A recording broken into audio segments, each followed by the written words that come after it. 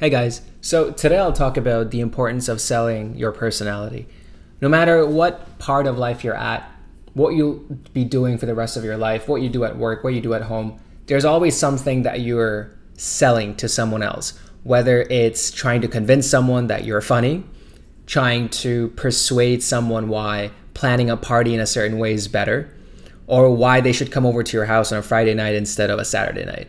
You're always trying to persuade people with ideas so that they agree with the perspective that you're bringing to their table on a less malicious level, of course. So, bearing that in mind, a little bit about myself, I feel like I'm definitely not the smartest person in the room. And by far, I'm not the smartest. I'm sorry, the most intelligent guy on paper, for sure. But I think one of my personalities or one of my traits that have gotten me through many forbidden doors or opened up opportunities in a lot of places and spaces for me is the fact that I've over time learned to sell a personality, and which is my own personality. So I've learned to sell my own personality. And how it started was, I think when I was in school, a lot of things contributed to this, but the main thing was when I believe I was in grade 1 or 2, the kids would not want to present their chart papers, right? So they would do these group projects, but nobody would want to present it to other parents, which I found weird. Why wouldn't you want to do that? So I was always given the helm. Hey, Mash, can you present to 17 parents today? I'm like, okay, I do it, right? So I kept doing that for years, 2, 3, 4 years, right? Got to a point where it became fingertip feel, meaning it became very, intuitive for me. It became very natural for me to present an idea or something. And I remember not even looking at a script. I was just kind of spitballing and hoping things go the right way. Fast forward 15 years, I'm on stage in front of hundreds of people delivering presentations, leading projects, and winning competitions, right? But the way I did that, right, is over time I learned that there are certain things about ourself that we essentially sell through conversations, presentations, and romantic relationships or friendships. It's all the same. And so today I wanted to summarize what I believe are the key points when selling your personality to a person, to another person, right? Whether it be at work, at home, etc. And the first thing that I recommend that we all do is to be ourselves. It's very difficult to sell a product that you don't like. It's very difficult to sell anything that you're not completely in agreement with. And the reason for that being is if you're selling your perspective of something, and if you don't like it, it's really difficult for the other person to grasp how you truly feel about that product or service or thing. So if you're fake, and we're all fake a little bit, but if you're selling a fake personality to someone, and if you truly don't like what you're doing or what you're selling, the other side can call you out on your bullshit and they can see through your smoke screen, right? So it's very difficult to convince another person to believe in something that you yourself are not a fan of. So number one is become a fan of yourself and be true to yourself, because only then can you sell someone else on that personality. Because if you're not a fan of yourself and what you're doing, why would someone else listen to you and be a fan of what it is that you're selling to them? Applies to everything. Number one. Number two is it takes practice and time. And as people already have told you multiple times, skills take 10,000 hours to do all that. I don't know if it takes 10,000 hours to sell your personality, but I do think it takes time to understand what makes a bad personality or what makes a good personality and how to sell it. When you begin on this journey of yours and you're trying to meet new people and you're trying to tell them about yourself, etc., you will come off as strange. You will come off as weird. It will be awkward. You will feel rejected. I've been there countless amount of times, like over 100 rejections I've gotten, hands down, easy. That's the bottom. That's the lower limit. I think I've gotten over 150 rejections easily.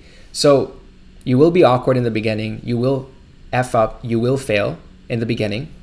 As time passes, however, you'll be better able to understand the parts about you that people dislike, the parts about you that most people don't get or are confused about, and of course the parts about you that people are a big fan of, right? So over time you get better at not shaping yourself differently, but selling different parts of your personality to people in ways that they can reciprocate and understand. Because nobody, well, with an exception of a few people in this world, nobody will understand your complete self, but most people will understand parts of yourself. That was my LinkedIn. So most people will understand parts of yourself. And so the idea is to understand how to navigate that space so that people who like certain things about you are able to keep coming back to you for the things they love about you or the things they find intriguing. So it takes time to understand what things you should perhaps talk less about when you're talking to people, what things you can spotlight, you can talk more about when you're getting people interested about you. And over time, once you figure this out for, let's say, your close group of friends, your best friend, your fiance, your family, your colleagues, once you understand which each one of these groups, how they perceive you, how they like you, what things about you they find intriguing, etc., you'll be better able to position yourself to be talking to strangers and people who have absolutely no idea about you. Why?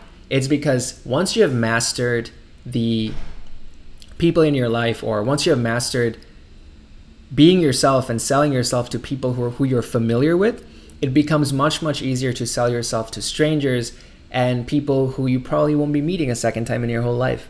So you go from presenting to your friend's parents in grade 1 all the way up to presenting in front of 100 strangers at a business conference.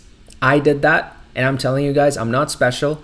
I didn't get blessed by any sort of divine being. I went through the process. I took my time. I made my mistakes. I got rejected over 100 times. Let that sink in. 100 times, okay? And then I learned to portray myself and parts of myself in ways that help me relate to the people who I speak with. So if I were to summarize the 2 points I talked about today, the first point being is being your honest and true self, and being in synchrony with who you are, who you think you are, and who other people think you truly, truly are.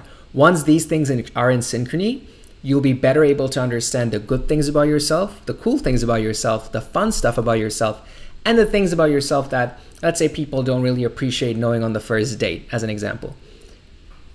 And the second piece being that these things take time. Today, you will see someone on stage and it'll be very discouraging sometimes to see them talking to 10,000 people. There is all of a sudden 700 people waiting to sign up for their book, and you're thinking, holy crap, this guy just made $20,000 for talking for half an hour. But that literally took 10 years to build, or rather build up to. So it takes time to get to a point where you're able to sell your personality to not just people in your close circles and people that you know, but also to people that you don't know, people that you will know, fantastic people who you'll come across, and over time, you become very, very good at not just selling your personality, but also your purpose and everything else about you that makes you a fun and intriguing person. So these are my top 2 tips for selling your personality to people. There's much more to it. As I learn more about it through my interactions with other people, I'll keep making more bite-sized podcasts. And maybe I'll have a guest someday. Maybe it'll be Gary Vaynerchuk or whoever. That's an interesting guy. Cool. Thank you so much, guys. Have a wonderful day.